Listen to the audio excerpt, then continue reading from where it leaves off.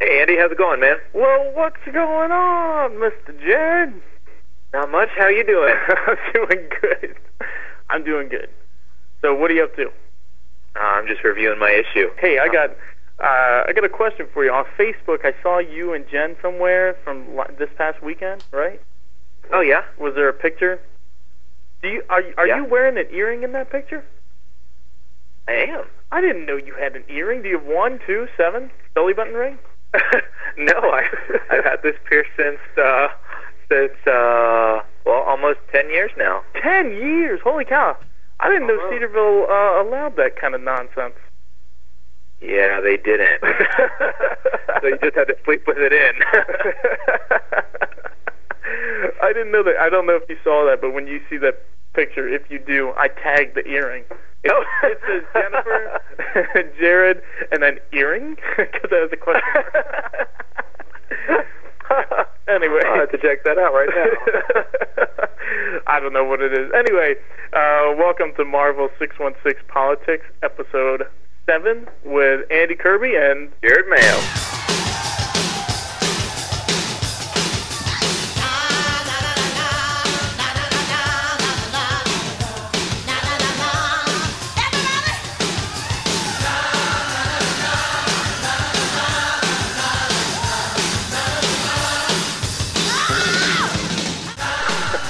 Fantastic. All right, man, what you been up to? I've just been working, like always. You know, that fun thing, that JOB that we got. But that's about it. Well, there was a big release that happened. Yeah, Tina released a double. It was a CD and DVD. What? Goodness, how come I didn't hear about this? I thought it would be, all over the internet. Yeah, well, see, Tina's promotion company, they just decided they weren't really going to say anything. There was no promotion, absolutely zip. So, of course, it didn't do too well. Well, that's terrible for her. I mean, all joking aside, that's kind of, why in the world would they do that? Yeah, it was pretty crummy. I mean, to go to all the, the expense that it takes to mix a live CD, record it, all the various cameras, the director, all the production costs, and then to just release it with no mention at all. Kind of silly. That is kind of silly. Well, what's going on with you? Is it like a best of album? No, it was her last album. I mean, it was her last tour. They released the DVD of it, and then they released a live CD of the show as well. Well, wait, her last tour or her most recent tour? Probably both. Oh, okay, all right. I mean, she's going to be 70 this month, so I'm thinking it might have been her last. 70. Well, she's had a good run, I'll tell you that. It gives you hope, I can do that at 72. I don't know if I could grow that hair now. Well, maybe not the hair, but to have the energy. Oh, okay, all right. On a related note, I have a Tina story. Would you care to listen? Oh, please indulge. Okay, all right. I was in the office, and the ladies in the back who are kind of the call center, I was going back there to answer an IT question. And so I walk in back there, they got the radio on most of the time, and We Don't Need Another Hero was playing. Okay? So this lady, who is, a medium-sized lady, she's not small by any means, and she was walking back to her desk, and I said, "Oh, Little Tina, huh?" And she was like, "Are you calling me Little Tina?" And I was like, No, the song, the song that's on right now, that's Tina, right? And they were like, "What are you talking about?" I was like, "The radio, that's Tina Turner, right?" And she's like, "Oh, yes, yeah, I remember that movie." I was like, "Oh, yeah, Mad Max Beyond Thunderdome, yeah." And she was like, "What? What are you talking about?" I was like, this song, it's Tina Turner, and it's from Mad Max Beyond Thunderdome, right?" And she's like, "I've never heard of Mad Max." And I was like, "Well, what movie are you talking about?" And the lady I was standing next to, another lady at the desk, was like, "Oh, yes, it is from Mad Max. Don't mind her." Like, what's going on here? So apparently she was talking about some documentary about Tina. Do you know anything about that? What about a documentary that's like on right now, or? No. I mean, I guess that's the movie she was talking about. She's like, "Oh, I remember that movie came out and I seen it," but she wasn't talking about Mad Max. She's probably talking about the movie about her life. What's love got to do with it? Oh, I see. I did not realize that. But I told the lady I was standing next to, who did recognize it and who did know Mad Max, I was like, I would have never been able to pick this out of a lineup if it weren't for my friend. And she looks at me, and her husband's really into comic books, so I told her about the podcast, and she was like, oh, yeah, your friend who's obsessed with Tina, who does the podcast with you? Mm-hmm. And then I got to tell this great story about you being on Oprah because of how big a Tina Turner fan you were. So, you know what? I'm just making friends. This podcast and Tina Turner has helped me to make more friends within this company. That's what Tina does. She brings the people together. I tell you what, she tears down walls. It kind of almost brings a tear to your eyes. Well, so have you seen Mad Max Beyond Thunderdome? I've seen parts of it. I haven't. I gotta confess, I know it's like a cult classic, and I've seen a lot of cult classics, but I have not seen the whole thing of that. I know it's like the famous lines are like, 2 men enter, 1 man leaves. You know. Yeah, and the Thunderdome. I've seen the Futurama making fun of it. I mean, or parodying it. So that do they do a parody? Well, yeah, here and there they reference it. Okay. I did not know that. I just figured that somebody of your age, of our age, doesn't typically know that Mad Max Beyond Thunderdome. What are you talking about? I mean, that was. What are you saying? No. Even though I haven't watched it, people our age should know about it. They should know about Road Warrior and then Mad Max Beyond Thunderdome, and there was a third one, right? Mad Max? Mad Max was the third one. Right. Yeah. So, well, even though I haven't seen it, I've seen Road Warrior plenty of times.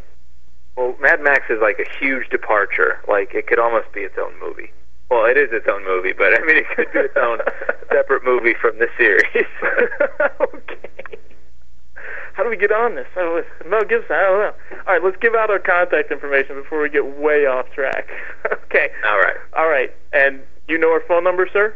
616-755-TINA. Yep, 616-755-TINA. Excellent. And if you can remember it, so can our listeners. Our email address is marvel616politics@gmail.com, and of course our website, marvel616politics.com. And good news for us, we had 1 voicemail, and then we also just broke 300 subscribers, which to some might be small potatoes, but to me it's a huge deal. And you didn't even know people could subscribe to our podcast? Well, what I do is I jump on and I see how many people have downloaded it. Is that the same thing as subscribing? What do you go to? You go to the Podbean site? No, I go to Marvel616politics.com. Yep, Marvel616politics.com, and then I go to the statistics, and it gives the statistics of downloads, subscribers, and then episode hits, subscribers, and then site hits. I don't know where you see subscribe. I'm on the webpage, but I don't know where you see subscribers. You have to log in? Yeah. Oh, yeah. Oh, well, see, you're the administrator. I don't have all that stuff. What? You don't? All right, you make me seem all high and mighty and like... and like withholding. No. You're the administrator. I'm not privy to all that. Well, my mistake. I'll let you in on the secret.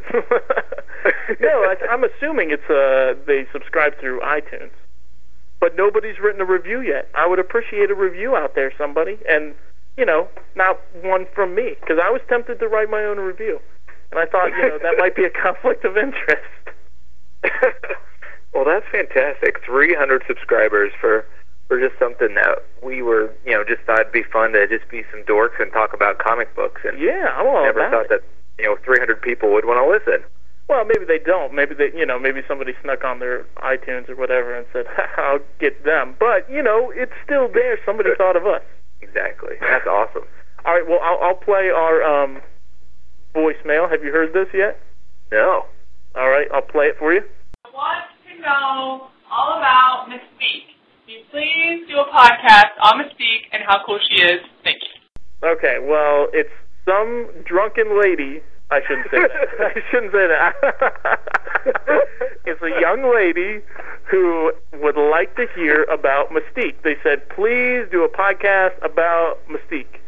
I want to know about Mystique because she's so cool, or something like that. I don't know. It was kind of slurred. I'm not gonna lie. So I did some research. The X-Men, not really my forte. I've read probably some Mystique all the way from Chuck Austin's run on Uncanny, probably from 400 on, anything that Mystique's been in. But what's your take on her? I'll let you have the floor first. Well, Mystique is my favorite villain, so I love Mystique. I think she's a really cool character. Past couple of years, they've kind of watered her down a little bit, but that's okay. She's still at heart. She's just this conniving, schizophrenic, just raw, bad villain, and she's just got so many different things running behind the scenes, and then you throw in those powers, and that just really helps her out in a variety of circumstances, from infiltrating the X-Men to finally joining the X-Men to now being part of the Dark X-Men. I mean, she's been around for a long time, and she's got an awesome history. So Mystique is definitely one of my way up there. What about you? Well, first off, I want to say to our listener out there, thank you for calling, but I don't know if we can do a whole podcast on how awesome Mystique is. We'll touch on it, but I hope you're satisfied. Yeah, that might be a bit much. This person seems crazed. No, I'm not going to say that. I'm not going to say that to all our callers. Okay. Feel free to call in. Mystique, I don't know who's pulling her strings. I mean, usually she seems to be the one. To me, every time I've read her, she seems to be a middleman. She seems to be like a B-list character, and just the only reason I say that is nothing to slight her characterization or anything like that, but a B-list character meaning she's always working for somebody or with somebody, and she's the one that the X-Men have to get through to get to the big baddie. Like, she is cool, and she's very manipulative, but I don't understand what her end game is, her ultimate goal. Because she's always working for somebody, and because she's always being manipulative on somebody else's behalf, I'm not sure if she has her own goals and how she's going to reach them. Now, she is a cool character to use. Like, she's not one of those people that could be take the place of a big bad guy like Apocalypse or even Mr. Sinister, because of the powers she has. Like, she has functional powers that do well on the page, whereas Apocalypse, he doesn't really have. His powers are more off-page, more mastermind powers. You know what I'm saying? Mm-hmm. Yeah, so I think the nature of her powers kind of lend her to have more interactivity and interaction with the primary heroes, and that unfortunately lends itself to be a B-list character. Well, I'm kind of wondering what issues you. I mean, you say that you've read everything from Chuck Austin and to now. Are you questioning my integrity? Well, I'm just questioning if you've read the better Mystique issues, because she is sometimes working for other people, but when she was first introduced, she was leading the Brotherhood of Evil Mutants. Like, that was her thing. She was the boss of that. I thought that was joined X Factor for what? I thought that was Magneto. No, am I wrong there? That was Magneto, but then when they reformed, it was Mystique, Pyro, Avalanche, Blob, and Destiny. Okay. Mystique. Magneto has not led Mystique. Mystique has always run her own show with the Brotherhood of Evil Mutants. Then she joined X Factor for a while, and X Factor thought they were controlling her, when really she had this whole other plan set up. This stuff that you had read was probably, like, the Chuck Austin crap was just, it was awful. Like, you talk to anybody that's like an X-Men hardcore person, they just want all of his run to basically just be extinguished. So you don't like the fact that Juggernaut was turning up like a hero because of some little kid? You don't like all that? No. Squid no. Boy? Oh, it's awful. Or that Nightcrawler's dad was really a Satan, and it's just awful run. Horrible. The art was pretty cool. Which artist? Salvador, right? When he was drawing, it was good, but then they got what was that guy's name? Some kind of manga influenced guy. Can't remember his name, and it was just everybody had a huge nose, and it's awful. You're not talking about Bocello, right? No, he's awesome. Yeah. Carlos Pacheco. Is that his name? Once again, we should have looked this up before we talked about it. I did research on Mystique. All right, tell me why you like her. I mean, her interaction. Admittedly, I haven't read as much of her as you have. So tell me why she's not. Do you think she's a B-list character? And if not, why she would be an A-lister or a C-lister? I think she's probably in between A and B. She's what is that, A minus? Yeah, A minus. B plus, A minus. All right, tell me why. I mean, if you look at throw up the leading Marvel female villain, there are very few that come to mind. But if one does come to mind, it's Mystique. Okay. She is running the show.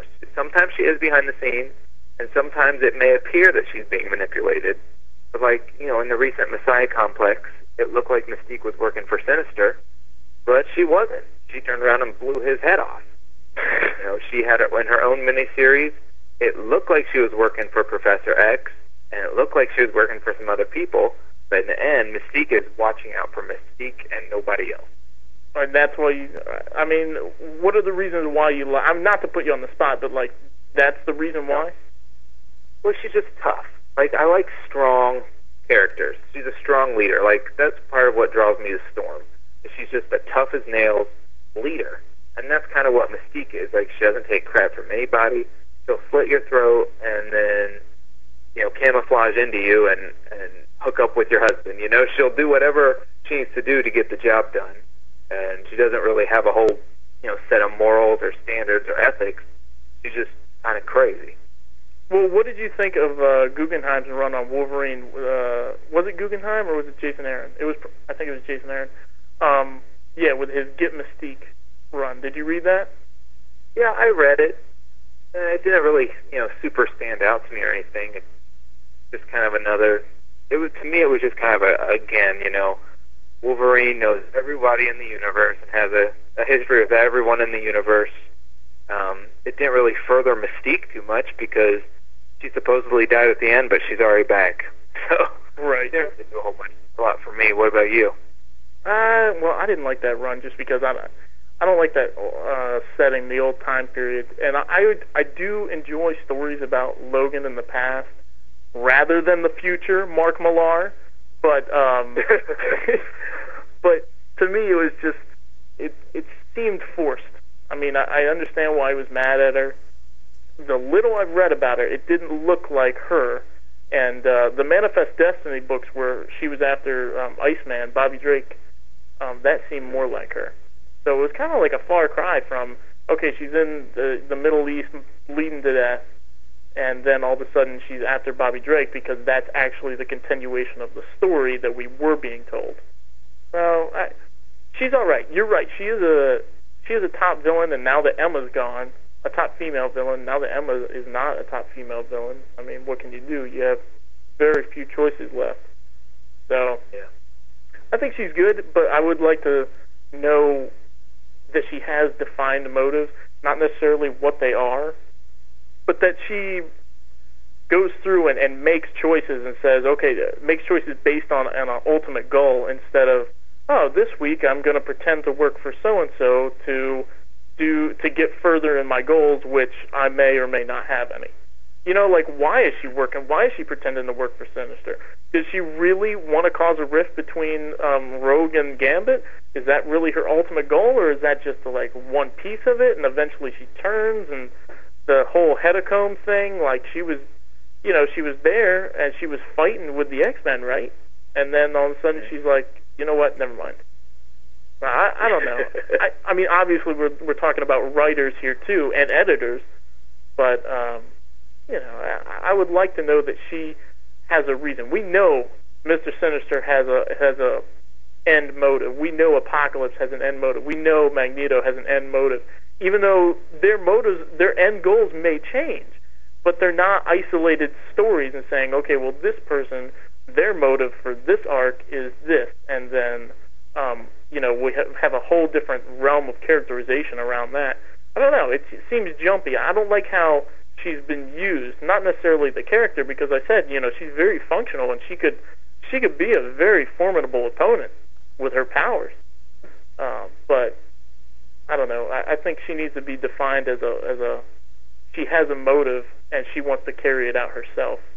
Like I said, earlier, today's issues, she's not written as well as she used to be written, because she always used to have a motive. When she was with the Brotherhood, it was about assassinating Senator Kelly. When she faked her schizophrenia, it was to get closer to Forge. She wanted to get lots of government secrets, so she faked, all the stuff she did with X Factor. She did what she had to do to kill Graydon Creed. She used to have more motive, whereas I do agree with you now. It's just kind of, let's throw Mystique in here and see if she sticks. Yeah, I that's what I think too. Recently, but again, I haven't read those back issues. I was trying to get my hands on the Brian K. Vaughan Mystique series, so I could read up on her. Was that any good? I really liked at least the first 2 volumes. The second 2 weren't bad. I mean, she got 24 issues, so it's not bad for a female villain. Right. Have her own series. But I really like his writing, and he definitely had something that started in the first issue and ended in issue 24. Well, so it was a nice intertangled plot involved Professor X and some other X-Men and new characters and Sentinels. So you piqued my interest even more now. Oh, well, they're good. I have to look them up on eBay. I may do that. But while we're talking about females, there's a female I told you I wanted to talk to you about. Oh, see, all right, let me preface this, listeners. Jared was wondering what he could ask me about, and I let it slip that I like this particular character, and I've been trying to come up with some reason and an answer to give him for the question I know is coming, and I don't have one yet. So go ahead, sir, ask away.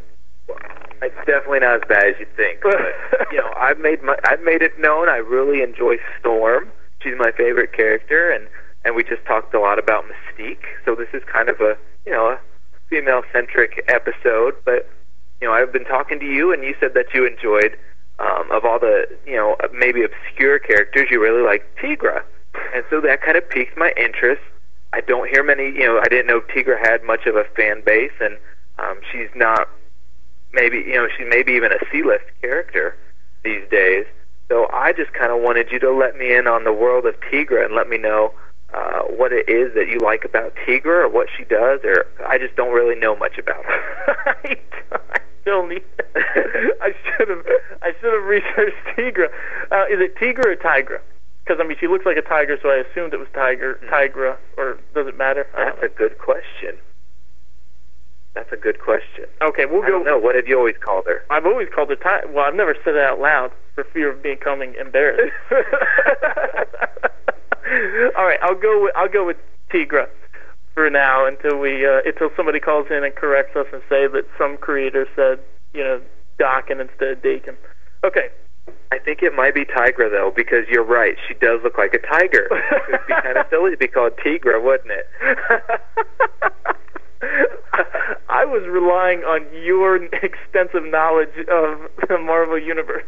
Okay. Did you ever read the comic book and then you turn on Spider-Man cartoon or X-Men cartoon and they pronounce the name totally different than what you've been saying for years? Yes, and I will give you an example.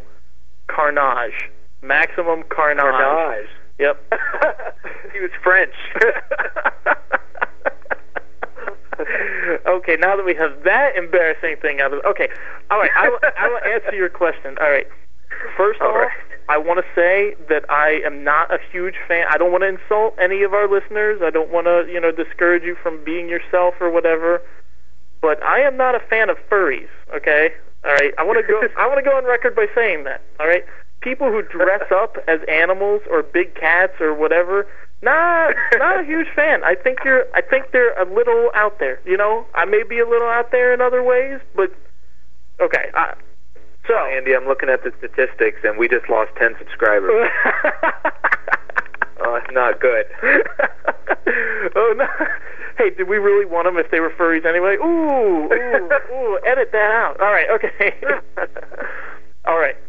So, that being said, and I don't want to offend Jackie either because she doesn't have a tail, but, all right, first of all, she looks really soft, okay? I'll give you that. No, in all seriousness, I've seen her probably in, what is she in now? The Initiative she's in. But ever since she got, probably a little bit before, but this is what I can really remember. She got tore up by the Hood. Do you remember this? Broke into her house and showed her how helpless she really is, or she really can be. And she was also, wasn't she also a Skrull too? No, not that I know of. Who was? You know what? I don't know. All right. So anyway, she got really beat up, right? And they said, you know, we're going to do this to your family. We're going to hunt you guys down. If you do anything to us, or you do anything against what we want to do as a group, then this is what we'll do. You are an example. We will come to your house. We will beat you within an inch of your life. We will take advantage of you. We will make you helpless. We will make you afraid. And we have the numbers now, and we have our own Avengers, and you can't do anything about it. So, I mean, from that point on, she had a soft spot in my heart, because I was like, man, how would any woman, no matter how strong you are, feel if that happened? And I'm not, I am making a blanket statement. I know there are exceptions out there, but I think about my family, and I think about, other single girls out there and stuff, and how, they would never want this to happen, and how afraid and how vulnerable they feel afterwards, and how you would swear this is never going to happen again to me, and you would be so enraged that you would want to, kill somebody. So I think she's got that going for her in my mind. Like, it's kind of that protective type thing, and I guess if I have that kind of reaction to her and for her situation, then the writing team's probably doing a great job, because that's like a real emotion that was stirred in me.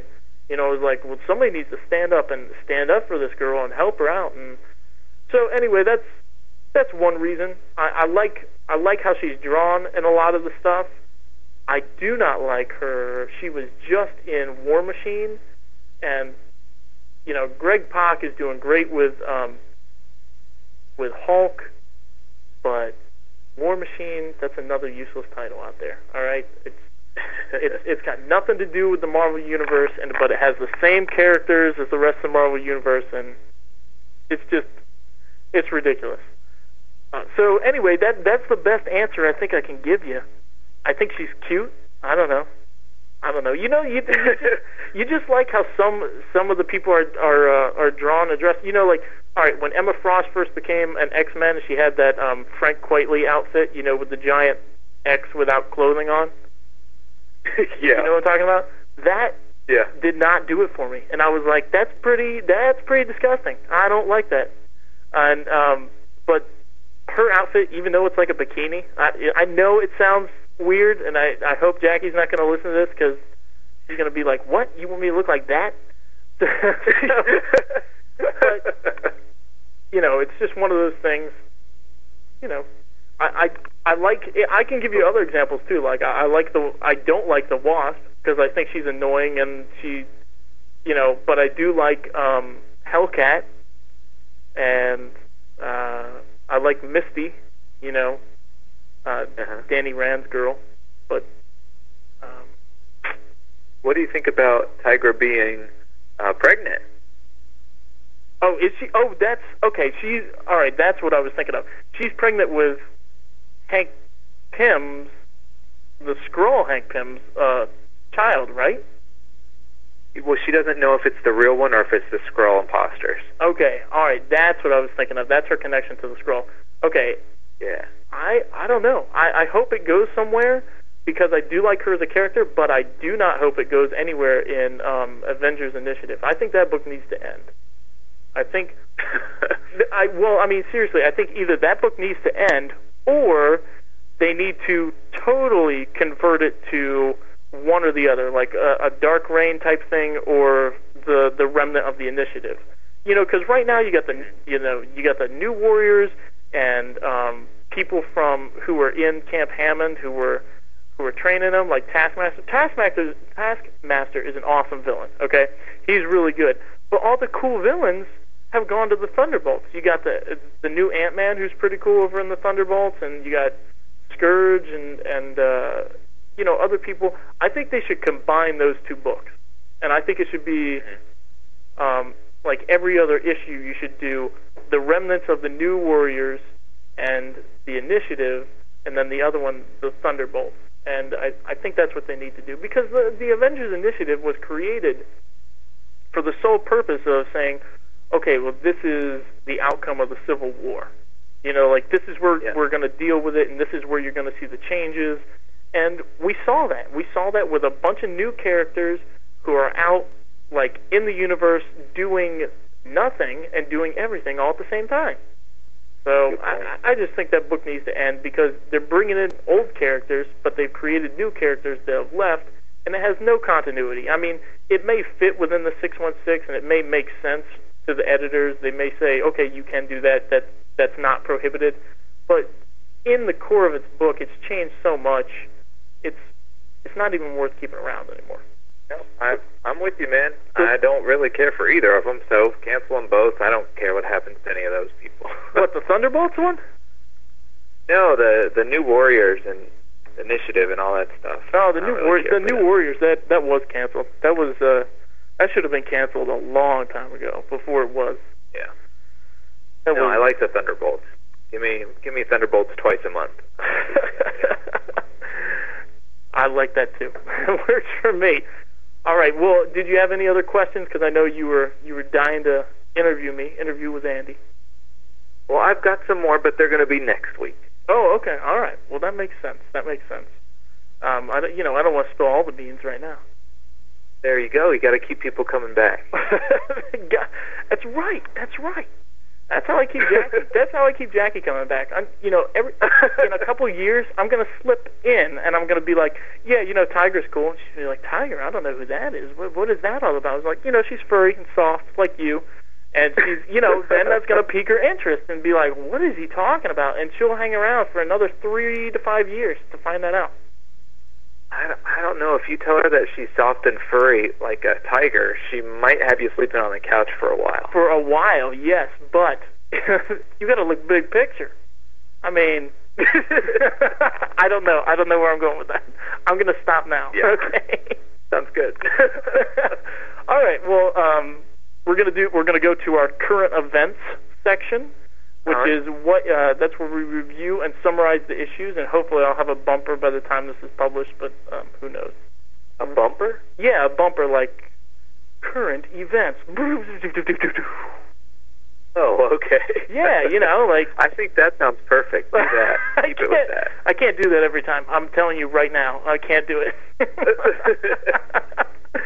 Current events. Da, da, da, da, da. All right. So we are reviewing 3 books today, this evening. It's going to be The Dark Reign, The List. And the first one's going to be Secret Warriors, and then we'll go to Hulk, and then we'll do The List, Punisher. Does that sound good? Awesome. All right, I'll start out with The List, Secret Warriors, if that's okay with you. Sounds great. All right, did you read this one? I did not. I knew it! Okay. Sorry. I've been on an X-Force kick. Okay, well, I can understand that. Did you read the Punisher one? Sorry, you're breaking up. Did you read the Punisher? The List, the Punisher? Yeah, I did. I did not. You did not? Okay. No. And you weren't really breaking up either. I was just trying to get out of the answering. I can't. Bye. All right. I'll start out here. All right. Dark Reign, The List, Secret Warriors by Hickman and McGinnis and Palmer, and De Sotomayor, which isn't that a new judge? I don't know. She probably has better things to do. Sotomayor wrote that? No, Sotomayor is probably the color artist. Chris Sotomayor. So that may be a coincidence. I don't know. All right, first off, you got it opened up? Yep. Okay, the cover looks pretty old-fashioned to me. It looks like, the late 80s, early 90s type of art. Do you agree or no? Yeah, it looks like some mid-90s stuff, yeah. It harkens back to things that I think the technology is a little bit better here, Mm-hmm. All right. Anyway, and what's with that gun? Is he Han Solo or what? I know you don't know Star Wars. Whatever. I'll just leave it. Yeah, okay. I don't follow that one. Okay. All right. This is for your benefit. In Secret Warriors 8, we left off with Nick Fury and John Garrett in a car. Last we heard, Nick was telling John, who was S.H.I.E.L.D. and apparently is a cybernetic to some degree, to go check out a guy named Seth Waters. And John is supposed to find out if this guy is an or find out if this ex-S.H.I.E.L.D. agent is working for Hydra. John implies that there is something older than this going on. Nick confirms it, and that was in Alexandria, Virginia. In Secret Warriors 9, John Garrett goes to see Seth Waters at the U.S. Department of Treasury. They speak amicably for a while, then Seth asks how John got past the metal detectors. John replies that he is mostly made of polycarbonates now, which are stronger and lighter than metal. He says that he does know who he is and who he's working for. Seth knows all about John's past as well as the fact that he's a recovering alcoholic. John questions how he knows these facts, but Seth interrupts, saying that he works for very powerful men and that this will be John's and Colonel Fury's final warning, and there will not be a warning after this. John leaves and gets back into the car with Nick. He tells Nick that now it is done, and Nick replies, then here we go. All right, now we're to this issue. All right, we open with Nick and John in the car right above Stark Tower, and they're hovering. They're in a hover car. Nick tells them if something goes wrong, he knows what to do. John says he knows, and that if anything happens, his job is to put a bullet in Nick and then go run to Dum Dum Dugan and tell him to start the clock. End game. And we don't really know what that means yet. Nick reminds him not to miss. All right, Nick jumps from the hover car and breaches the building. He goes through the corridors fighting guards until he happens upon Ares. The reader anticipates a fight breaking out because of the recent events of Secret Warriors, because Nick Fury has Ares' son, and Ares' son is working for him. I don't know if you know that. I don't know if you read... Phobos, right? Yes. Yeah, you're right. The god of fear, something like that. But instead, Ares lets Nick through, and Nick tells Ares in the morning, you know the place. And Ares cryptically replies, tomorrow then. We then see where Nick is. He is standing over Osborn's bed, quietly telling him to wake up. Osborn is furious that Fury is in the room with him. No pun intended. He then proceeds to show him the list indicating that he promised himself that he would kill Nick Fury. Nick responds by pulling out his own list that consists of saving the world, punching Osborn in the face, and then having a beer. Nick explains to him that they need to team up for the sake of the country to take out their mutual threat at this point. Next, we see Hammer soldiers or agents breaking into the U.S. Treasury building. Why they had to break in, I'm not sure. They probably could have walked through the door of their Hammer. I don't get it. Anyway, they busted down the door and surrounded Seth Waters. Waters puts a gun to his head, but is knocked unconscious before he can pull the trigger. We then see him immobilized within an interrogation room. Osborn, Miss Hand, Bullseye, and Nick Fury are outside the room looking in through the one-way mirror. Or the two-way mirror, I guess it would be. Hand explains that Waters was funneling large amounts of money to someone, but they couldn't determine who it was. They also found some sort of device that they assume is like a data retrieval unit attached to Waters' computer. They can't access it, though, because they do not know. They don't know how. All right. Osborn enters the interrogation room and informs Waters that he is about to undergo torture if he doesn't tell them what they want to know. We see Osborn's eyes turn an ominous shade of green, hearkening back to the Green Goblin mask. And again, this really reminded me of the early to mid-'90s art on some of the Spider-Man books. Rough. This is some rough art. Yeah, for nowadays standards, I really do think it is. So, all right, Osborn goes on to ask Waters if he is working for Hydra. Waters tells Osborn that he has the mental capacity of low-functioning animals, and of course you would think that if he's not working for S.H.I.E.L.D., then he must be working for Hydra, blah, blah, blah. Osborn then tells Bullseye it's time to go to work. Osborn then exits the interrogation room to ask Nick if he knew that Waters was not working for Hydra. Nick dodges the question, then asks to see the data retrieval unit. Osborn hesitates, but then turns it over to Fury, primarily due to the fact that they are contained within Stark Towers. All during this time, Bullseye is torturing Waters by flicking toothpicks at him, and they're sticking in his eyes and his hair and his cheeks and stuff. So you get to see a little pinhead action going on there. Yeah. All right, at this point, Bullseye informs Osborn that Waters is ready to talk. Osborn asks who Waters is working for, and as soon as the word Leviathan leaves Waters' lips, Nick radios to John Garrett to take Waters out. Waters is sniped, all while Nick scrambles to escape. Fury lands a blow on Osborn, sending him reeling to the floor, while Garrett lays down some cover fire. Nick jumps out of a window and lands on the hover car. And there's kind of a chase scene with two helicopters. They follow them, and they try to evade them for a while. Garrett takes out one of them by shooting, while the other is rendered powerless by Ares. He throws an axe through the windshield of the copter.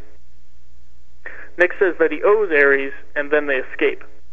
Late that night, the two of them manage to access the data module, and we see what appears to be Greek letters spelling out Leviathan.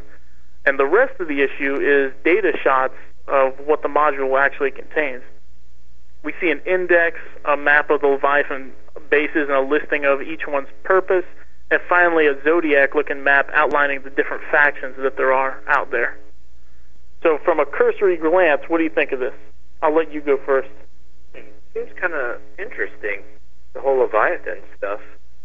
The art didn't really do much for me. Isn't that supposed to be Ed McGuinness? Is it? That's what it says for pencils, but I've never seen his pencils look like this. Yeah, no, you're right. That's kind of weird. I thought it was Ed Guinness, but you're right, it is McGuinness, isn't it? I mean, he's the guy that did, Superman, Batman, right? Yes. Yeah. So that's just what I was expecting to see, but this looks like a 90s fill-in artist. Yeah, I don't know what the deal is with that. I don't know if it was the inker or what. It's really distracting, though. I mean, he usually has, wider faces. Well, looking at some of these, they got some wide faces, and I can sort of see it. But it's got to be the inker or the coloring or something. So, yeah, no, it looked like I'm opening it, and I'm looking through the pages with you and following you as you do your review. I think it was really interesting. Fury had to work with the Green Goblin, the devil himself, to accomplish what he needed to. But Ares' head is really small. Yeah, I noticed that too. It's so small. Well, the guy is huge, and that's why. Even if page 8. Page 8. Yeah, I'm there. Yeah. You would think the that bottom left-hand corner. You would think that, given the size of that guy's neck, that the helmet would go out a little bit over the head, but it looks like the helmet is supposed to be the actual head, which we know is not the case.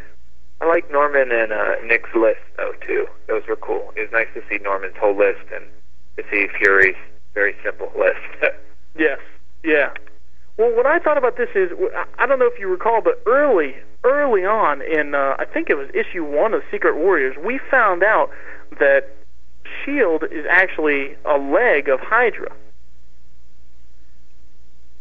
No, I did not know that. Yeah, so all this time, S.H.I.E.L.D. was just another way S.H.I.E.L.D. was just another way for Hydra to keep tabs on that section. And so we don't know, I mean, that hasn't really become clear yet. They've had, it's really distracting in Secret Warriors with the new characters, and I can't keep straight whose kids they are, I can't keep straight what their powers are, or how they all interact, because there's a lot of different characters. But the fact remains that during Dark Reign, we saw that Hydra is in charge, or was in charge of S.H.I.E.L.D., so we don't know if Hydra is now in charge of Hammer, but now we get a piece of information saying that there was somebody pulling the strings of Hydra, which was called Leviathan. And if you look at the Zodiac picture, we see a lot of different things, because it looks like S.H.I.E.L.D. was actually on the same level with Hydra, and Leviathan might be on the same level too, but we don't know whether or not these are key people or key agencies or key organizations, you know? Yeah. We'll have to see where this goes, and I'm really looking forward to really knowing whether or not S.H.I.E.L.D. was a piece of Hydra, because I thought that would be, if the whole Marvel Universe went in that direction and said, okay, well, now we know that, you know, the reason why S.H.I.E.L.D. failed was because it was being, you know, the time came and Hydra was going to rise up, but nothing else, no other book out there has mentioned anything about it. And I thought Dark Avengers and the Secret Warriors, they had a little crossover going on, and then Secret Warriors and Thunderbolts had a little crossover thing going on, just unofficially. A couple characters showed up in each issue in the same scenes and stuff, but that didn't give us any answers to the whole reason why I thought Secret Warriors was created. Right now, it seems like it's just the continuing adventures of people who came in and saved us from the Skrull invasion.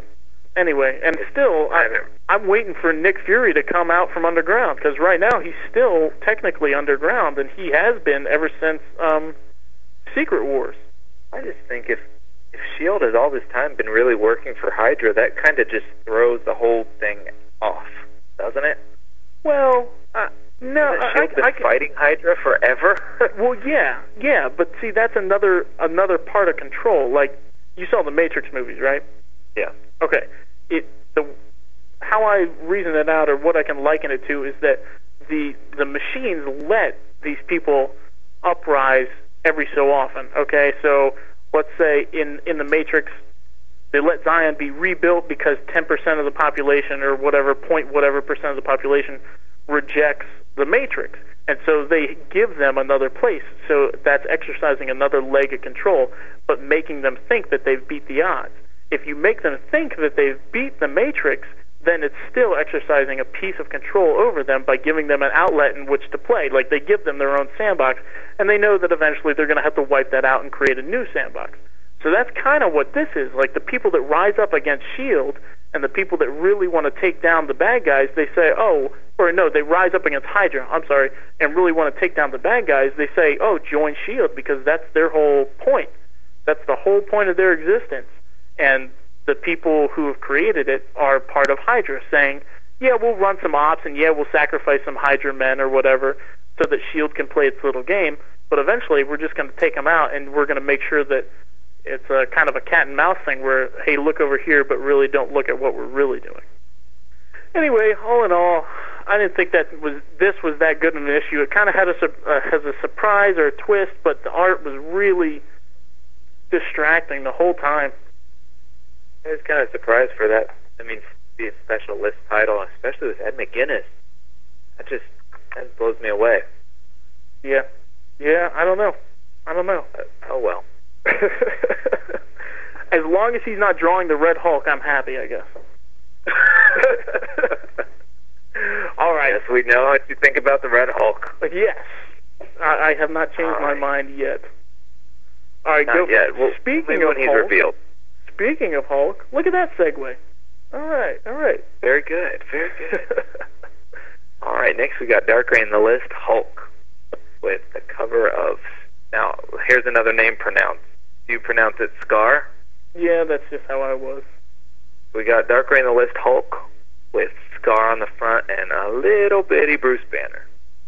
I kind of like this cover. Yeah, it's all right. It's different, you know? All right, so just kind of to recap, Bruce Banner no longer has his Hulk powers. They were absorbed. Apparently, all the gamma radiation was absorbed by the Red Hulk. Scar is Hulk's half-alien son, who hates the Hulk. Norman Osborn has taken over, and he now wants Hulk or Bruce Banner's alien-powered ex-girlfriend, too. All right, so that's how we're going to start off this issue. Okay, now, do we know Banner's alien X-powered girl is? Isn't that Dr. Waynesboro? And who is that? Wasn't she part of, what was his group? The Warbound? Warbound, yeah. Wasn't she part of the Warbound? I didn't read those issues. Well, we'll say she is. Okay, all right. Well, if you say so, I'm all for it. Yeah. And hey, if Chekhov can rewrite continuity, we can too. What's the 616? This is 617. All right, let's go. All right, go ahead. All right, we're starting out in New Mexico, where Dr. Waynesboro is tied up to some machines and some kind of X, and people are saying, she's saying that the people that have her are under arrest. The person talking that has her tied up to the X says that she is working for Hammer now, and she has a legal authority to quarantine anybody that she wants to, especially aliens, which they classify Dr. Waynesboro as an alien because she has the power of shadow people. So what they're doing is they're trying to extract her powers. It's starting to work, even if it's killing her. Dr. Waynesboro threatens that the Warbound will take care of her, but what is that lady's name? Hand. Miss Hand. What a name. All right. Miss Hand, however, says she doesn't really care. The Warbound thinks she's visiting her in Albuquerque. All of a sudden, some sirens go off, and she says, what's going on? Cut to Bruce Banner saying, here I am, basically. Dr. Waynesboro just utters his name, and Miss Hand says to attack him. They don't just attack him with some soldiers, they're firing 72mm auto-track railguns and some landmines, Osborn Tech laser cannons, all this stuff to kill just a little human. But Bruce is controlling a little shield that he's concocted with his iPod, and deflects all this stuff without a problem. He then also he hits another button on his iPod and takes the facility down from lockdown, which releases Dr. Waynesboro, and she starts attacking Miss Hand. Miss Hand and Dr. Waynesboro go at it, and some soldiers surround Lil Bruce. They tell him to give it up, you're not the Hulk anymore, and Bruce says, that's right, but I'm just his daddy, as Scar jumps in, which is a really sweet picture of Scar jumping in and just taking down these guards. Then we cut to Avengers Tower 37 hours later with Norman Osborn and Ms. Hand looking at the footage of the attack earlier. Osborn says that now the Hulk is on his list. His son and the Hulk is on his list. Ms. Hand says that we need to send someone like Ares or Sentry after him. Norman Osborn says that he's going to send somebody a little bit more expendable, which would be Moonstone, a.k.a. the new Ms. Marvel. Ms. Marvel and Ms. Hand are heading to the facility to attack Scar. Just as the facility starts to send a bunch of bombs towards Scar and Bruce, they explode, but it doesn't hurt them in the slightest. They continue to send lots of missiles and all kinds of stuff, but Bruce uses his iPod or whatever he's using to send the missiles back and destroy part of the facility. As he turns around, Miss Hand is behind him and shoots him, taking him down. She says that the missiles were bait. By taking them, you expose your equipment to a bit of code that masked my approach and let me get close enough for this. She throws out this little kind of technology which throws up a shield around, which encases Bruce in some kind of force bubble that she calls a time bomb. It slows time down, so while he's not able to react, she's still able to move at her normal rate of speed or whatever. Then we cut close to the facility where Ms. Marvel and Scar are fighting. He grabs her neck, but she blasts him off somehow. So apparently her powers are stronger than what I had thought they were. Then we go back over to Miss Han, and he's able to, Bruce Banner is able to hit a button on his iPod. So even though he's moving slow, everything outside is moving fast, and the button he hits on his iPod sends a missile coming, from wherever, and it explodes, releasing Bruce from the time bubble he's in. Ms. Marvel grabs Bruce, and then Scar grabs Miss Han, and they're both holding each other for ransom, saying you need to let one another go. Scar lets Miss Han go, Ms. Marvel lets Bruce go, and they think that it's just kind of weird, why they did that. Scar grabs Bruce and goes running. Cut to a couple hours later, it's nighttime now, and Bruce looks at Scar and tells him to spill it out. What's going on here? Scar says that the shiny woman told me Osborn's plan. It wasn't just a power facility, it was a gamma lab. You see Scar sprinkle some stuff onto Banner, which is supposedly gamma pieces. Says that the gamma bond is initiating and his cells are mutating, so it looks like Bruce is going to turn back into the Hulk. Because Scar doesn't want to kill Bruce, he wants to kill the Hulk. Right. And it kind of ends with Norman Osborn at the end, last page, saying, "Don't you just love a happy ending?" And he puts a check mark by neutralize Bruce Banner, and that's the end. Then there's some backup stuff, but that's the gist of the issue. So it was. I enjoyed it. I thought the art was spot on. It wasn't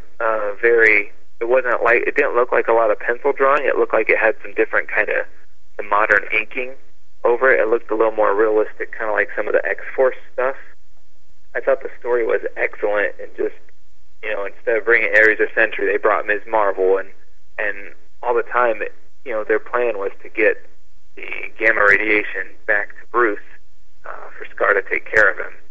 I thought it was really good. What did you think? I thought it was good too. I understand, this is their big chance to have a giant fight scene and take out Bruce Banner and Scar. So yeah, you would think Ares or the Sentry, but no, they didn't do that. And I like that they had a reason why they didn't do that.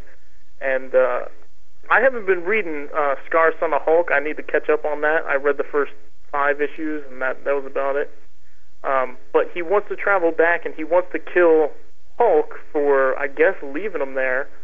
And the whole thing is Bruce Banner can't turn back into the Hulk, but now they've initiated. What I like about this issue is that this one, out of all of them, make the most sense that Osborn uses his intellect to have a plan and to cross something off his list.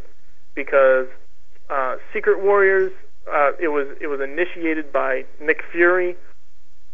Punisher, we're going to see, is Osborn is just panicked pretty much the whole time because, Frank Castle's a psychopath. But this one, yeah. he calculates and he says, okay, I'm going to make Scar do my dirty work, and I'm going to make it so that he's the one that kills Bruce Banner, and I don't even have to worry about him. And he does that by reinitiating. And I thought it was good writing too, of how to get him back into being the Hulk. Because I was wondering about that. It seemed pretty awfully convenient for the Red Hulk just to take it away. And then I was thinking, is Jeff Loeb trying to make his new Hulk the only Hulk now? And what's the deal? We do have another green guy who's his son, and kind of smart and everything, but I was disappointed, and I admit it. I thought the worst of Jeff Loeb and just automatically assumed he was taking over the Marvel Universe, so I think this is good. I'm still not thrilled with there being an Incredible Hercules with the numbering system right now, as well as an Incredible Hulk, but that aside, we're going to get our Incredible Hulk back, and when he returns, I think it's going to be the climax or the epic scene that I was looking for in this issue, and I think they executed it really well. I was all right with it. My only beef is we didn't see where Dr. Waynesboro went. we hope she's okay. I assume she's free. You know, we don't, Yeah, she just kind of disappeared. yeah, we never saw where she went. And I'm actually interested. Do you know what issue this first page here, where it's the recap page? That art, does that look like Dotson to you at the bottom? And now wants Banner's alien-powered ex-girlfriend too? Kind of does, yeah. It looks kind of like the Uncanny X-Men stuff he's doing now. Yeah, I'm trying to figure out what issue that is because I probably want to go back and read that. So, anyway, I don't know who this girl is, so I'm kind of interested, and I want to know how she got the old Shadow People's power from that planet that Hulk was at. So, anyway, all in all, good issue, fair. Yeah, it wasn't too bad. Anything else? Well, I just looked up Warbound on Wikipedia, Okay. and it says that Kate Waynesboro was a member, so I guess she must be from there.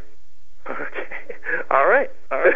Well, Oh, no, it says she first appeared in 1983 in Hulk 287 as Bruce Banner's research assistant. Oh, well, good. All right. I'm glad they used somebody who was actually, who actually has a background. That's good. I'm going to have to read up on this stuff because now I'm intrigued. I want to know how she got from there to here. All right, man, let's roll up Punisher.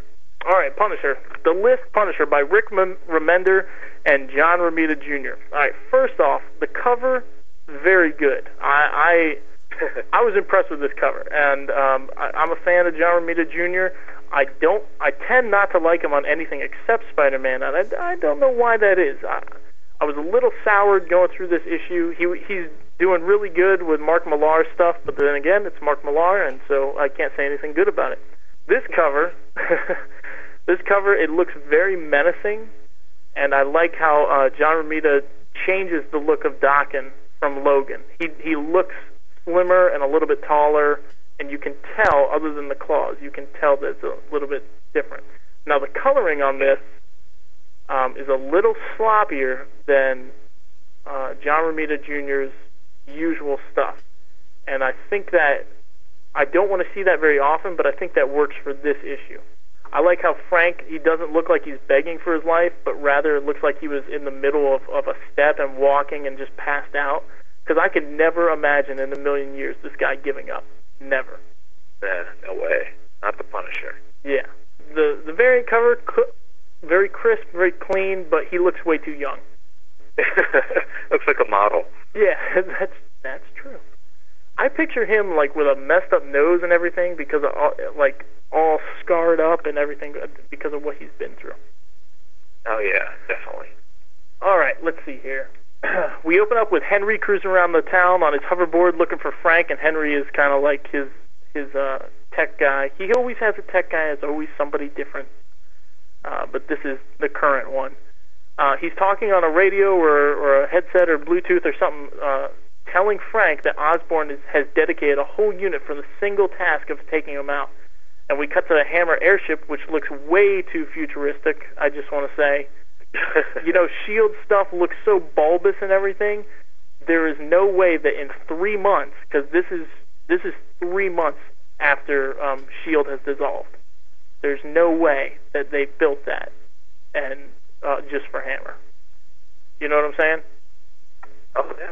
I follow you. Yeah. And I think Secret Warriors number 9 says it's 3 months. So I think that's where I'm getting that from on the recap page. All right, they have targeted Frank, and Osborn gives the order to converge. We see a silhouette of Daken asking Osborn if they are good to go, and Osborn corrects him and says, no, we are great to go. And I didn't know whose silhouette that was, but you can see the claws, and I thought that was pretty freaking sweet. All right, we see Frank waking up in his U-Haul Warmobile, and he's surrounded by a mass arsenal, but he's contemplating his past with an inner monologue that picks up the whole time. The monologue part is throughout the whole thing, but his contemplation is kind of in the beginning and the end. He's thinking that his wounds are not healing, but that his wife, Maria, is somewhere out there watching. I don't know if you have been reading The Punisher, but he the Hood just tried to tempt him to kill somebody and kind of join the Hood's team, and he would bring back his wife and children for, from the dead. And this has nothing to do with necrotia. This had more to do with he was using some sort of mystical power to bring villains back from the dead and kill Frank, which I think it's Remender. I think Remender really likes the supernatural stuff. He's doing the Dr. Voodoo, which is really good, by the way, so far. But his Punisher stuff, it just isn't a good fit for the most part. So we'll see about that. Frank, actually, after his family gets resurrected, he torches them. He blows them up and says, "That's not my family," and he torches the bodies, and so that was pretty disturbing. But I bet I haven't read that. Yeah, it looked to me like he was holding on to what was his. He didn't want that to change in his past. He didn't want to change as a person because the past happened, and he's going to move forward with his goals as it was now, and he's going to right the wrongs. And I think he felt like if his family, two things, if his family was back, he couldn't right the wrongs anymore because he would have to live out his life the way he was, and he's so entrenched in being the Punisher that he couldn't do that. And number two, he felt that it was artificial and it wasn't really his family, regardless of whether it was or not. All right, so Osborn's men show up. Osborn directs the men to just shoot everything at the pier, and he launches the missiles, blowing up the entire area to Kingdom Come. Yet he is informed that he is missed. Castle has escaped, and Osborn responds by mobilizing ground troops, deploying glider troops, and sending out Daken. The order is to exterminate Frank Castle. So this one, we get a picture where he's just panicked, like everything. I don't have a plan, just kill the guy, which is a far cry from what we just saw in the Hulk. That was way more calculated and planned out. All right. The way Frank escaped is by using Pym particles to shrink himself down, and he grows back to normal size, and then he runs into Henry. And he figures that Henry is a liability, whether or not he's there to help or whether he's in on the whole thing. And because of this line of reasoning, he knocks him out cold, leaving him in a dumpster so that he doesn't get killed. At that moment, some glider troops spot Castle and commence firing, and Frank determines that they are still only police following orders, and because of this, he decides to use only non-lethal force. Frank manages to take out a few, but gets his leg shot in the process. He jumps down in the sewer, hoping to put some distance between him and the gliders. Unfortunately, he rounds the corner only to come face-to-face with Daken. A fight ensues in which the Punisher gets stabbed, and then he bites Daken's lower lip off, and more fighting in the sewer until Frank pulls away to the surface where it's raining. Daken goes to follow, but finds an explosive attached to his arm that the Punisher put there. He finds it a little too late. And when Frank emerges from the sewer, he comes face-to-face with the scores of glider troops. He pulls a giant gun out of a small side pouch, ready to take them out, which doesn't make sense to me because, for two reasons. It's a huge gun, and it's in that small side pouch, and the only thing I can figure is he's still using Pym particles or something like that. That's what I was thinking. But, it doesn't say that. It only mentions it earlier, so we have to assume it, which is good. I don't like the whole thing to be narrated out for me, but, that still was a question. The second reason it doesn't make sense is because he's pointing at them and he just decided that he's going to use non-lethal force, and this gun does not look non-lethal to me. At this point, Daken emerges from the blast that he just left them and telling everyone else to leave. He wants to personally gut Castle. Frank tells him to bring it on, and they start an all-out bloodbath full of stabbing, knifing, and gouging of eyes, throats, and faces. Finally, and you kind of just gotta read this or look at it at least. Listeners out there, if you don't read this, you gotta at least flip through it at your local comic book shop.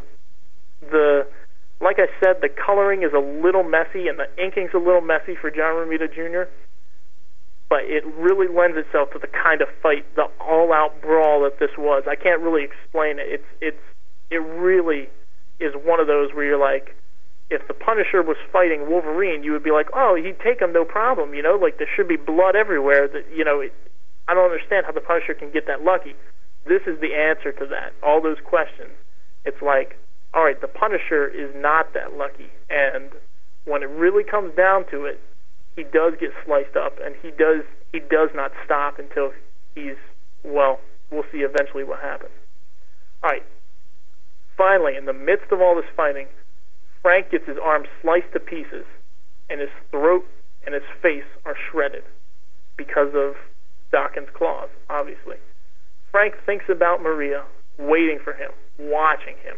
He raises his other arm to strike with a knife in it, and then that one's cut off as well. So now he doesn't have any arms left. All right?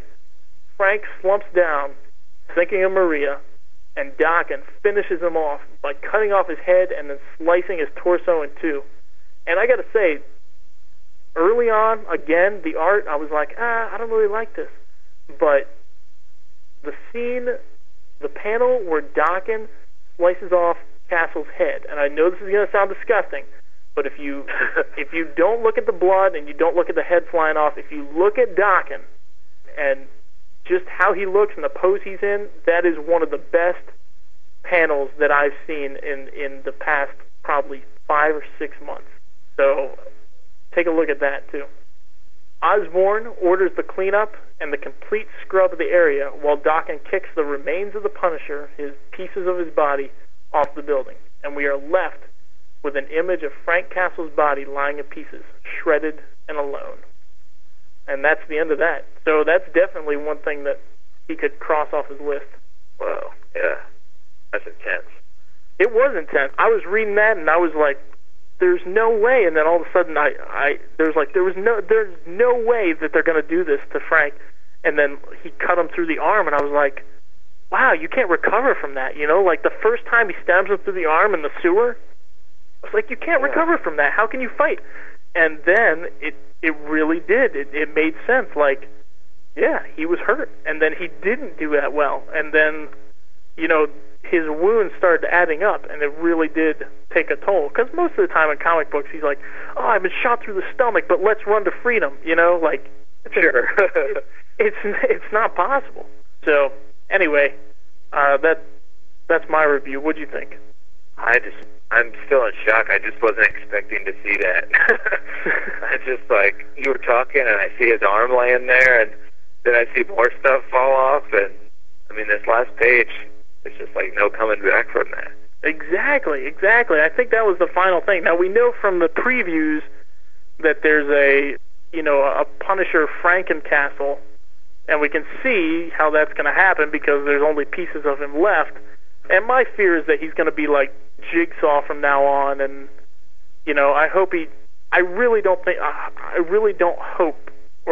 I really hope that he doesn't stay all mangled and everything, and somehow, this is retconned. I'm glad that it's in Dark Reign. I'm glad that they incorporated this, but ever since Punisher restarted, it's on issue 10. It's been good, but it's been weird. It hasn't been the Punisher. It's kind of like going back to the Punisher before the Max Punisher, where it was, I think it was 97, where they had all the supernatural stuff, and Punisher was fighting the supernatural. Like, that's not what the Punisher is. The Punisher is the Max series, where he's fighting the mob and everything, you know? Yeah. Now, I know the Max series isn't supposed to be 616. It's a little bit different, but remember, I mean, we don't need the supernatural, and I'm hoping that with him doing the new Dr. Voodoo, that we'll get more of the supernatural in that book, where that's where it should be, and less in the Punisher. I didn't care for the supernatural Punisher a while ago either, so I'm with you. Let's retcon. I mean, it was really sweet to see all that go down, but let's go ahead and retcon that and get Frank to where he should be. Yeah, I don't know how long this other thing's going to last, but if you read the preview, like the first 8 pages, it's like, okay, all right, let's just finish up with this story. I can see where this is going. Let's just skip it. Let's just say it happened and skip it. That's kind of disappointing, but at least it all fits together. Yeah, we'll see what happens. All right, well, so that's it for our reviews. Now, you want to do the bumper for our next, the State of the Union? Yeah, how did you want to do that? Oh, no, you go ahead. Be creative. Yeah, so what? Then it will sound awful and you can throw it at the end of a podcast? Do I detect a little bit of resentment? I'm just messing with you. No, I'll put some. Okay, all right, I'll do it. All right. State of the Union. There you go. I should be an anchor for one of these news services. For real. Quit your job now. Yes, today in the State of the Union. All right, sir. State of the Union. Let's talk about Necrosha. That's what we got coming up. Good, Necrosha. All right. Awesome stuff. All right, summarize it for me. Give me the bird's eye view of the whole thing, and we'll talk about it. Bird's eye view. Selene is back from the dead or wherever she was, and she's resurrecting people from the X-Men universe that have died to attack the X-Men. And it's awesome. That's the gist. All right. Have you read any of it? I have read Necrosha, and I read New Mutants number 6. That's what I read too. That's fantastic. We're on the same page. Right on. I mean, I don't know. It might not appeal as much to you. Like, you might not be able to get as much out because, you know, you haven't been a diehard X-Men fan for so many years, and I'm assuming you probably don't know a lot of these characters that are rising up. That is absolutely true, and that's why I wanted. Would that be a fair statement? That's why I wanted you to talk about it. But I will say this. I was not excited about it, and I'm hardly ever excited about really big X-Men stuff. But when I read it, I started to get excited. I was like, yes, this could be cool. This could be, like, I know DC's doing their Blackest Night right now, which is almost the same thing. Dead superheroes coming back and terrifying living superheroes. But I was like, man, they're pulling in Genosha. And I felt stupid at the end. I was like, oh, Necrosha, Genosha, I get it. I had no idea until the end. But man, that last panel where they're coming up on Genosha. Oh yeah. Oh, it was fantastic. It was the cityscape. That is some good art. I did not give out a Tina for art this week because actually I couldn't decide. But the desolation of Genosha here. They even have that monument that they put up and everything. Oh, it's fantastic. And I can see she's going to be like the queen of all Genosha. That's 16 million mutants, right? Yeah, yeah. Now, what I'm wondering is if this is going to affect the population, because you got the 198, which is obviously a little bit higher now, because you got dead people walking around. You know, I wonder if that's how they're going to get a lot of mutants back, and if they fix this problem, if a lot of people are going to recover and then be living again. I really don't know. I'm just so anxious. You know, I read it, both of them today, and I was just ready to finish out the whole series. I just want to know everything that was going on. All right, well, it's just so awesome to see so many. Because, I mean, you know, once your favorite character dies, you're just kind of like, oh, that stinks, but you know, you keep reading all the issues. But then to see some of your favorite characters come back and see if they're not dead anymore, it was awesome. And who are your favorite characters? Well, Pyro was one of my favorites, and he came back. I always loved Feral. I always liked Destiny.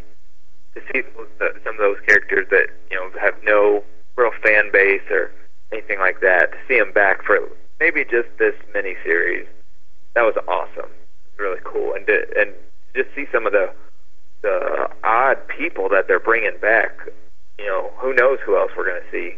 Some of these characters, you know, they were losers when they were alive, and now they're bringing back these characters that no one even wanted to come back. So it's kind of cool just to see all the characters they're pulling from the pot.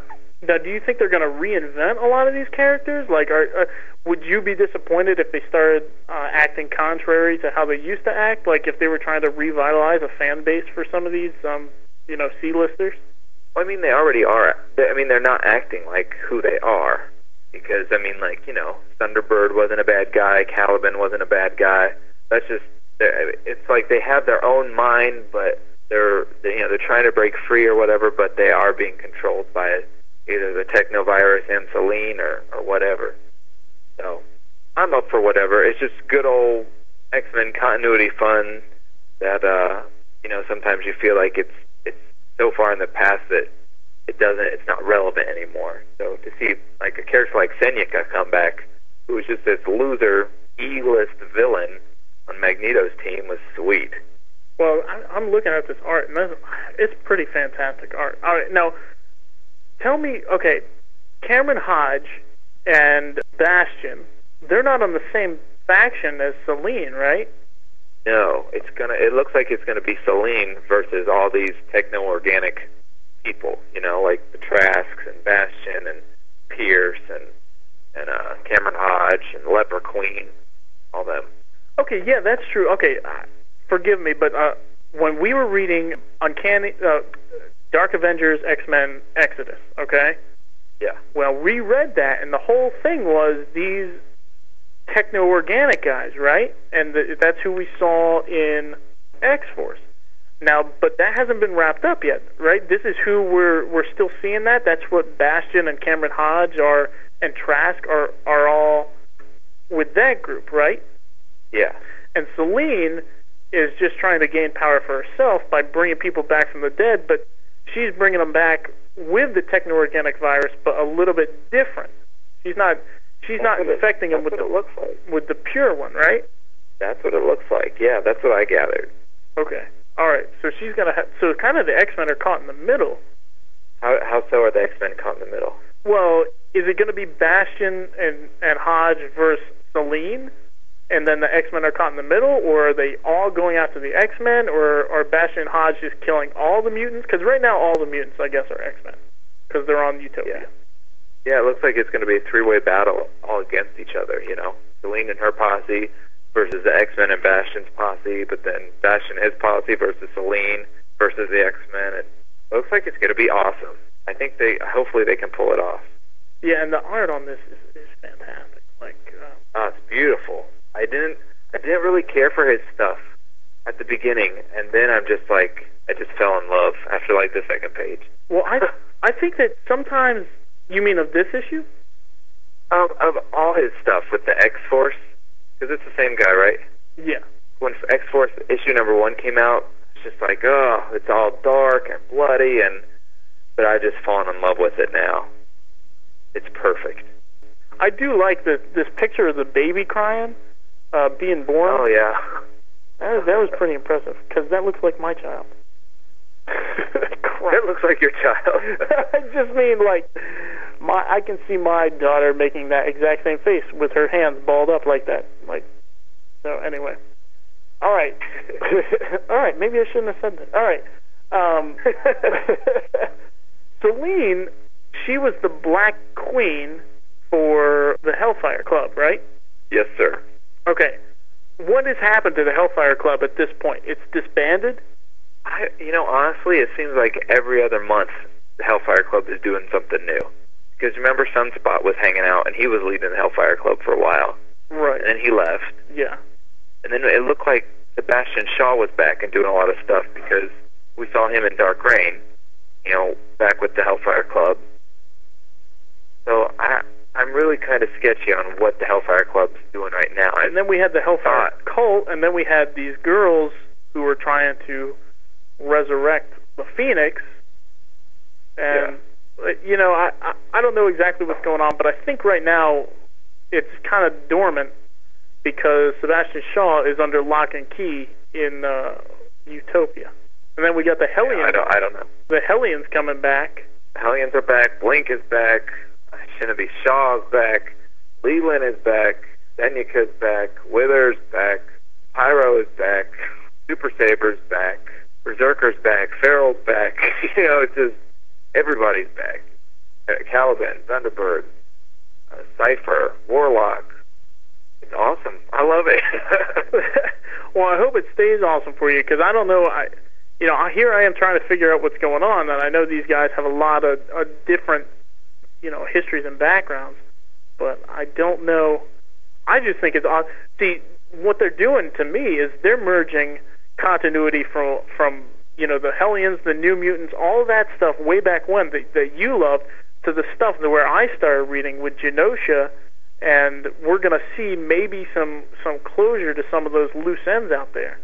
So, I mean, even though Genosha is not a loose end, but it's still out there, and nobody's doing anything with it, Yeah, it's just kind of there. Oh, now, what do you think of the Zeb Wells issue with Cypher? I never liked Cypher. I thought he's always been a loser. but like the way that it was narrated from his point of view, it was cool because it kind of expanded his powers from just being a dork that knew every language ever created to, using it to what people are really saying. There in the first few pages, Professor X is talking to the New Mutants, and they're all saying stuff, but then Cypher is saying what they really mean. Like Professor says, Illyana's, Sunspot says Illyana's having a little trouble acclimating. It's not you. Cypher says what he's really saying is, I'm afraid if you speak to Illyana, it will be detrimental to the image of your team.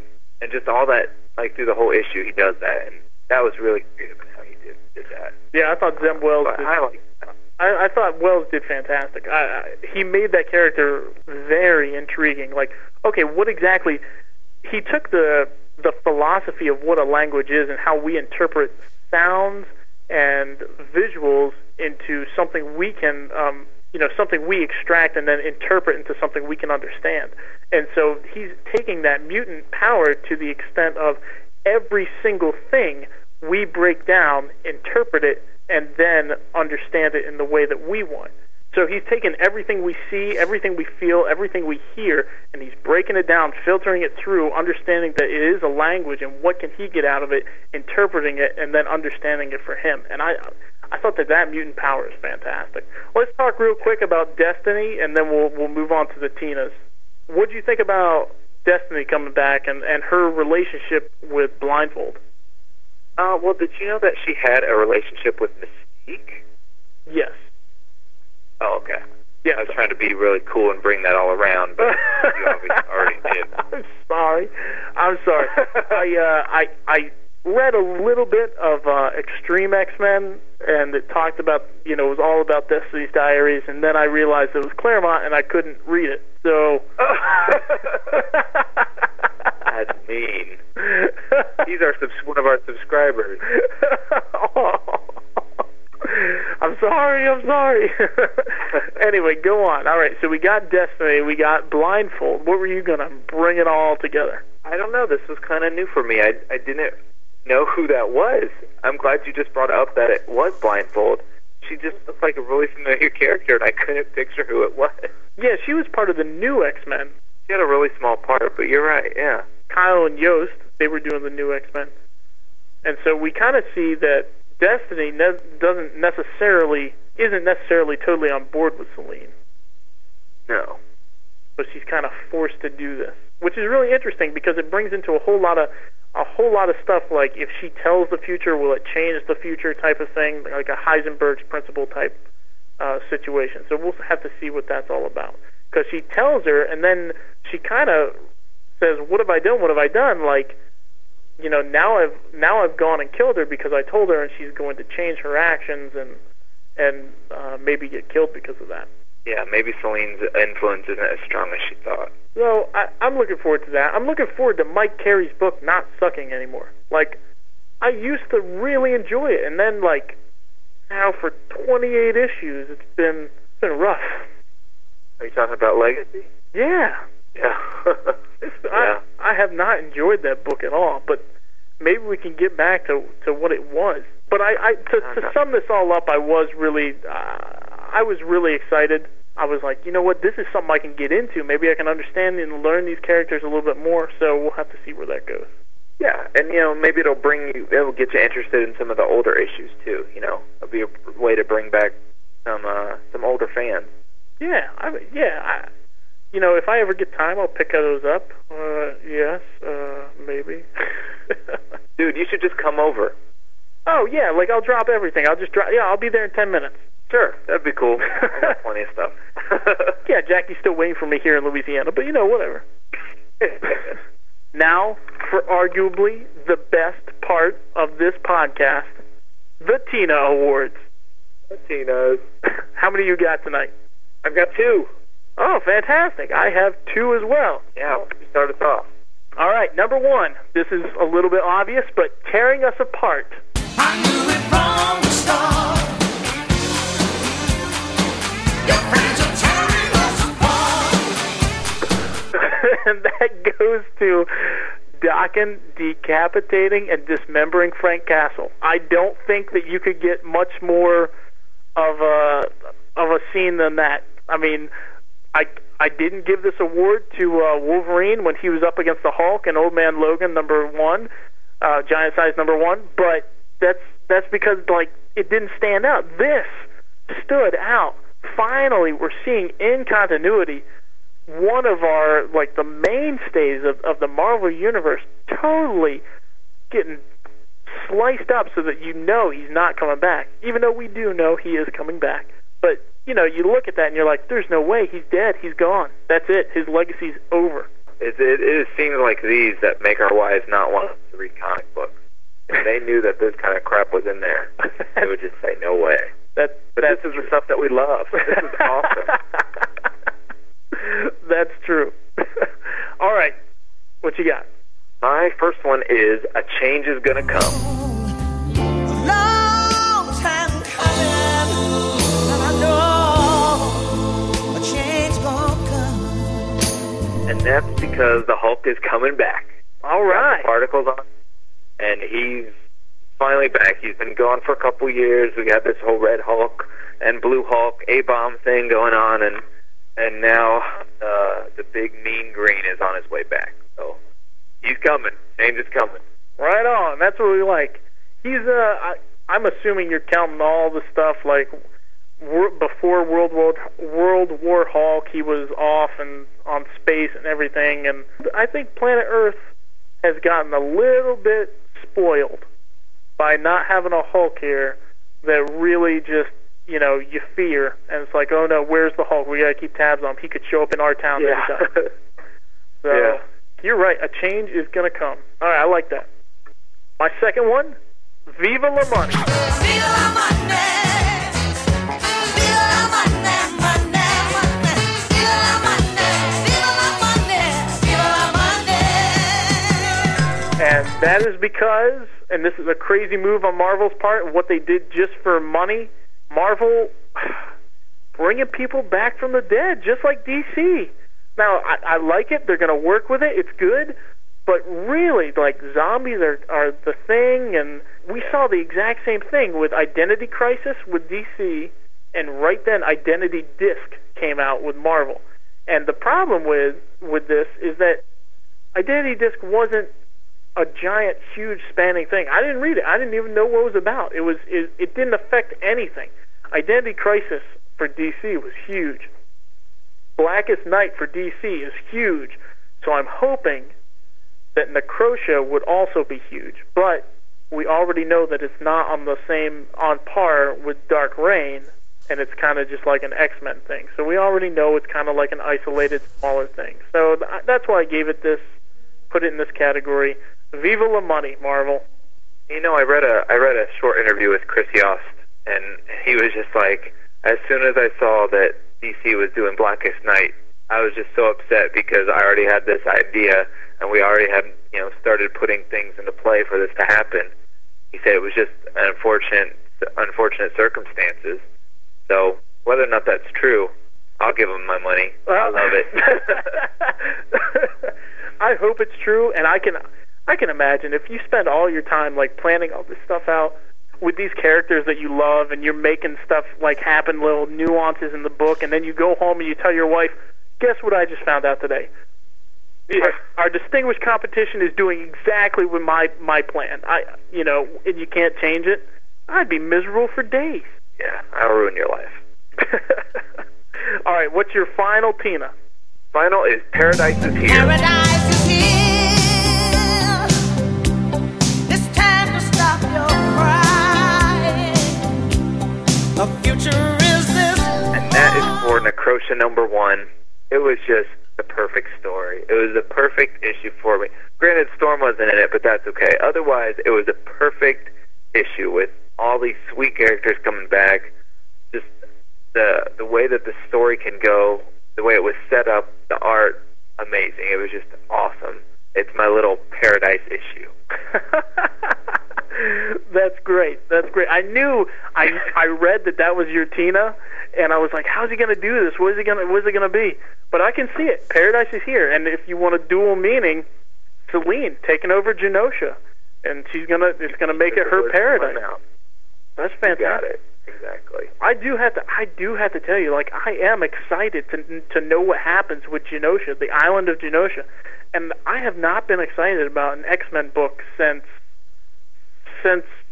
probably Brubaker was on it. And I know you didn't like that run, but the Rise and Fall of the Shi'ar Empire, that's the last time I was excited about it. You're probably right. It's been really rough the past couple of years on the X title. I thought you were a big fan of X-Force. A big fan of X-Force? No. I mean, no. Oh. Not really. It's kind of like I like the concept. Now we're getting, now we're going to have our own Black Ops team. It's about time type thing. But no, not really. There's other things. I'm more into the Avengers at this point. Yeah, that's fair enough. Don't judge. No prejudice. It's totally cool. I mean, you like certain stuff. I mean, Uncanny X-Men can't hold a candle to any title out now because it's so awful. Same with Legacy, Yeah, I think you're right. I hear people, other podcasts and stuff, talking about how much they like Uncanny, and I don't get it. I don't see it. Yeah. The art's terrible, and the story is just all over, and I don't know. It's gotta kind of hone in, and I think it's trying to be way too expansive. Within the title, they're trying to create their own X-Men universe within that title, and then the other 3 titles out there. They're trying to mirror the same things that the Marvel universe is doing for Dark Reign, and you just don't have enough space. You don't have enough pages to do that, and you don't have enough. You have too many characters and not enough time to do what you're trying to do. So what we need is, in the next thing after Dark Reign, we need the whole Marvel Universe to focus on the new mutant child, and the Avengers need to get on protecting that mutant child and stuff like that if you want the X-Men to take, center stage. I'm with you. I totally agree on everything you said. That was perfectly put. Well, you're not contrary at all. No, it really was. It was exactly correct. All right, well, I think we're going to call it a night. Was there anything else? No, man, that sounds good. All right, let's give our contact information out one more time. Marvel616politics@gmail.com. Email us with questions, comments, stories, how to download stuff off of YouTube, anything. Go to our go to our website. It has a new banner. I try to keep the banner current with current events in the 616. Marvel616politics.com. And our phone number, sir, is 616-755-TINA. All right. Have a good one. Be safe, and good night.